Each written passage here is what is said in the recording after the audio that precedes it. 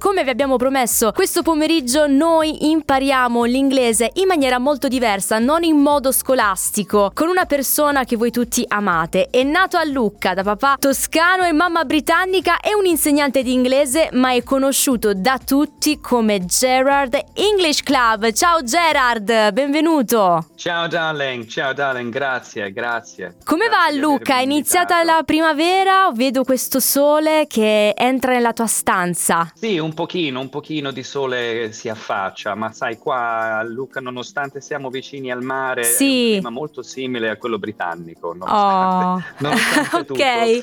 Senti, come si dice una bella giornata? Come si dice una bella giornata in inglese? Banalmente potrei dire nice day, a beautiful day, però sicuramente più fancy and cool, is a glorious day. Incredibile, ecco, già noi entriamo nel mood scolastico, anzi io direi che non è un mood scolastico, perché io credo che il metodo scolastico teorico, secondo te Gerard, ha sempre funzionato, non ha mai funzionato o non funziona più? Questa è una very...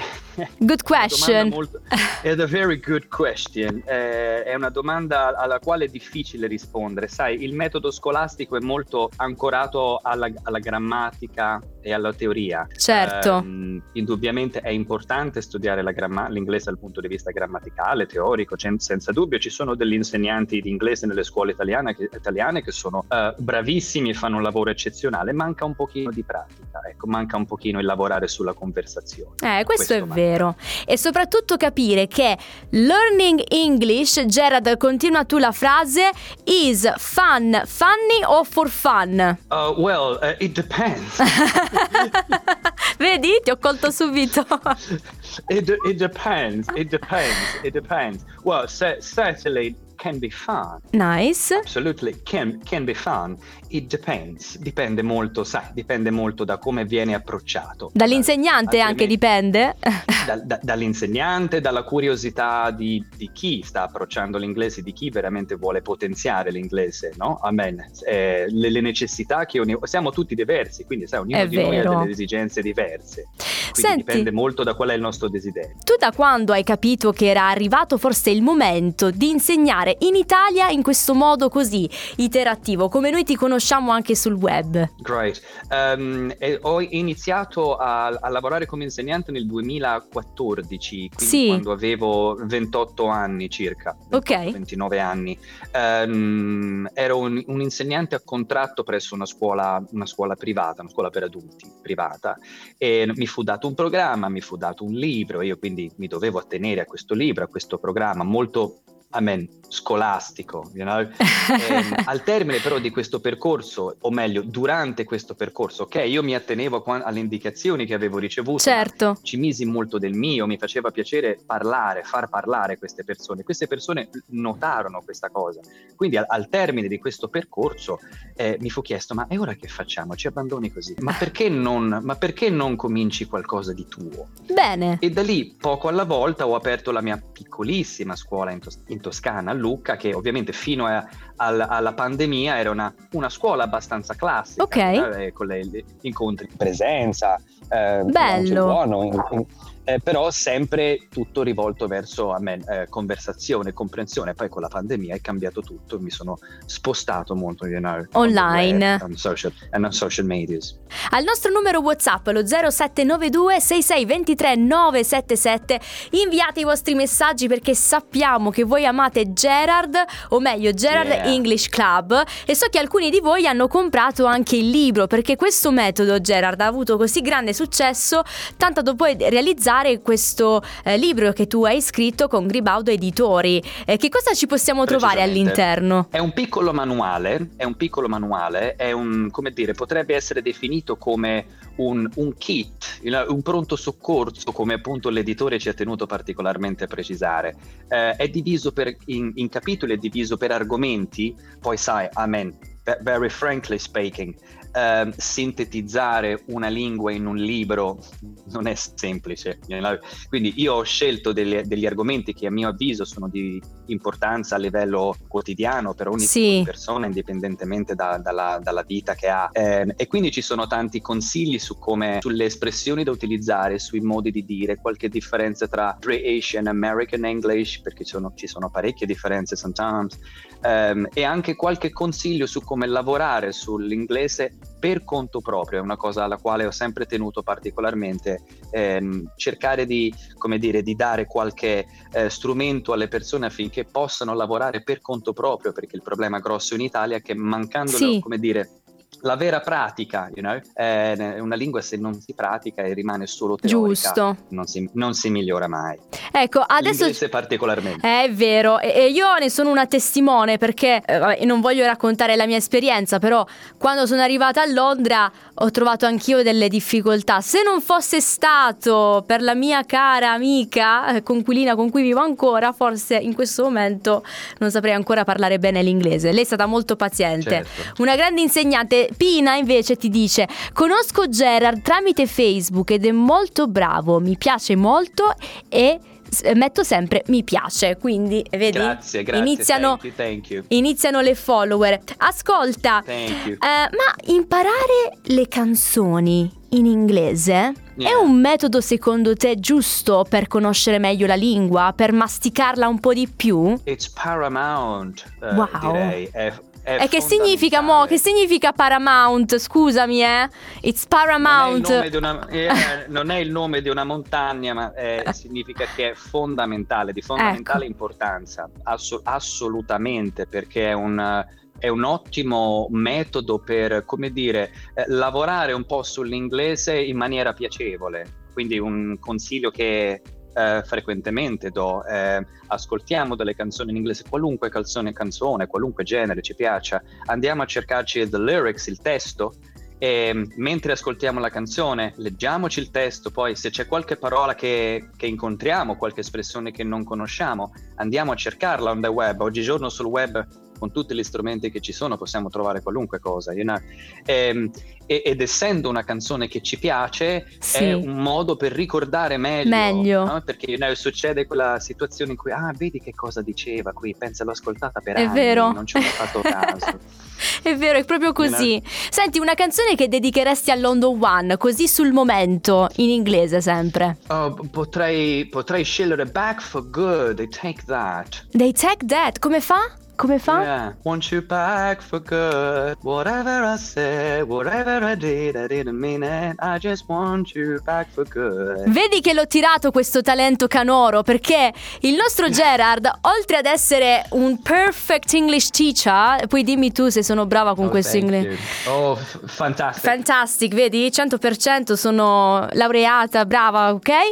Lui sa anche cantare e suonare la chitarra. Noi ti vediamo sul web con queste canzoncine. Sì, la chitarra e il pianoforte. Il pianoforte? Soprattutto, sì, ho studiato pianoforte per tanti anni e quindi mi piace unire un po' le due cose, Bene. Per distinguersi un pochino. Il libro è utilissimo, è scritto veramente in modo chiaro. Thanks, io l'ho comprato. C'è un'altra nostra follower su Facebook. Thanks to you. Ancora. Thanks to you, Pina dice: io però certe canzoni non riesco a capire una parola. Thanks for nothing. Thanks for nothing? Le parole? Non riesce a capire le parole? No, è come dire, thanks for nothing. Vedi che io non ci sto, devo prendere lezioni da te, Gerard. Very gladly. È normale non capire le parole di una canzone, è ovvio, è normalissimo. È per questo che io consiglio sempre magari di leggersi il testo nel mentre che si ascolta. È veramente può aiutare. Allora noi abbiamo preparato delle cards, ok? Così anche voi potete interagire con noi se volete migliorare l'inglese. Questo è il momento giusto. Ognuna di queste card contiene una parola in inglese. Gerard ci dirà il significato e ci spiegherà anche come noi le possiamo utilizzare quando parliamo l'inglese. questa, la prima è ain't. Ain't. Ecco, che cos'è? Come si utilizza? Perché spesso gli inglesi pronunciano questo ain't quando parlano, ma a volte non si capisce che cos'è ain't. It ain't easy, especially in London. Anche la famiglia di mia mamma è di Londra, so they got this strong accent when they speak, you know, this strong accent. So when they go like, it ain't easy, mate. It semplicemente sta per is not, it isn't, so it ain't. È un modo un po' più colloquiale, un po' più, come dire, informale di dire it isn't, it ain't, it is not easy, it ain't easy. Ma come fa cioè voi capite, da is not ain't diventa ain't. Vabbè, questa è la magia dell'inglese, quello che ci piace. Questa è la magia. Un altro invece è dwell. Yes, that's right. Dwell, come quasi tutte le parole inglesi, ha diversi significati. Può essere tradotto come dimorare, risiedere. Sì. I dwell here for all over my life. Ho risieduto qui, ho dimorato qui per tutta la mia vita. Sì. Ma può essere traducibile anche con, rimuginare, pensare sempre a qualcosa ripetutamente, non rimuginare, don't dwell, go ahead, it's okay, don't dwell, Quindi la prossima volta, se magari avete un amico in inglese che, non so, sta rimuginando su qualcosa, please don't dwell. That's right. Go ahead. Why are you dwelling? Go ahead, why are you dwelling? Exactly. Perché ci rimugini? Why are you dwelling? Dawn. Yeah. Dawn, vedi, io non sono brava con la pronuncia, Gerard. No, it's okay, you're doing great, you're doing absolutely great. È l'alba, l'aurora, c'è una bellissima canzone di James Blunt, Beautiful Dawn, Bella. That's right. È l'alba, l'aurora. E c'è anche un'altra canzone con ain't che fa Ain't no sunshine when she's gone. That's right. Anche ain't quella no sunshine. That's right. Bella. It's not. Ain't no sunshine. That's right. Conclusione, l'ultima, dai. Sympathy. That's right. Sympathy è il classico esempio di false friend, perché non è la simpatia, non è non fare il sympathy. Ok. That's right. Ma sympathy è la compassione. Compassione. Ok. Compassione. La compassione. Quindi mettiamolo in una frase, ad esempio. I feel some sympathy for that person. I feel pity and sympathy for that beggar. Ok. Provo pietà e compassione per quel mendicante, for that poor person, per quella povera persona, compassione. Vedi, questa puntata è servita anche per imparare qualcosa, ecco, quindi andatela a riascoltare se vi siete collegati soltanto in questo momento, ma torniamo a noi, perché diciamo tanto degli italiani che non sanno parlare in inglese, magari frequentano 10 anni, 12 anni di scuola, all'interno hanno 2-3 ore alla settimana di inglese, però arrivati ai 18 anni non lo sanno parlare. Ma gli inglesi quando parlano la loro lingua fanno degli errori? O come tutte le persone di tutto il mondo. Del tipo? Un esempio che mi viene in mente è se errore può essere considerato, anche se è diventato ormai un'espressione che è diventata talmente di uso comune che quasi non è più considerato un errore, però se ci attenessimo alla perfezione grammaticale è un errore, che è there is a lot of people. Ok. But people is plural, quindi dovrebbe essere there are a lot of people. Poi è chiaro che someone living in London ti direbbe ma io sono 20 anni che vivo qui e non ho mai sentito nessuno dire there are a lot of people. Potrei rispondere anche in italiano, si dice buongiorno volevo del pane, volevo quando? Vorrei. Giusto. Ma everybody say buongiorno volevo per favore quello. In English same story, Is the same. Quindi sì, certamente come in tutto il mondo, in tutte le lingue naturalmente.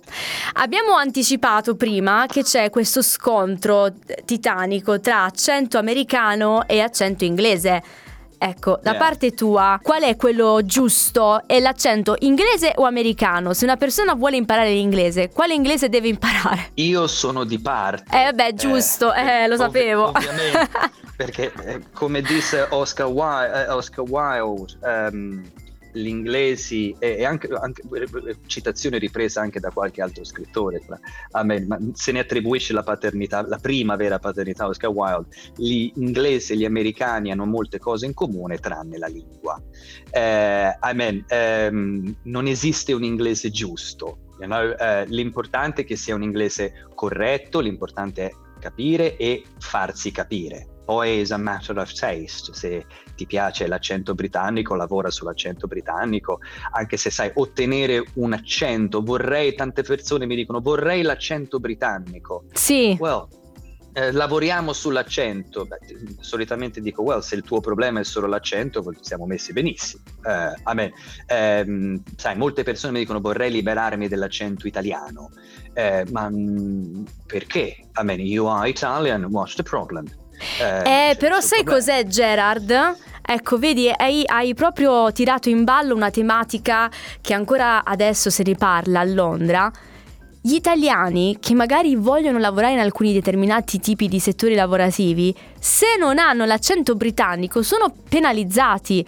E io mi rivolgo anche a chi lavora nella broadcasting, nel giornalismo. Come si fa? Lo so.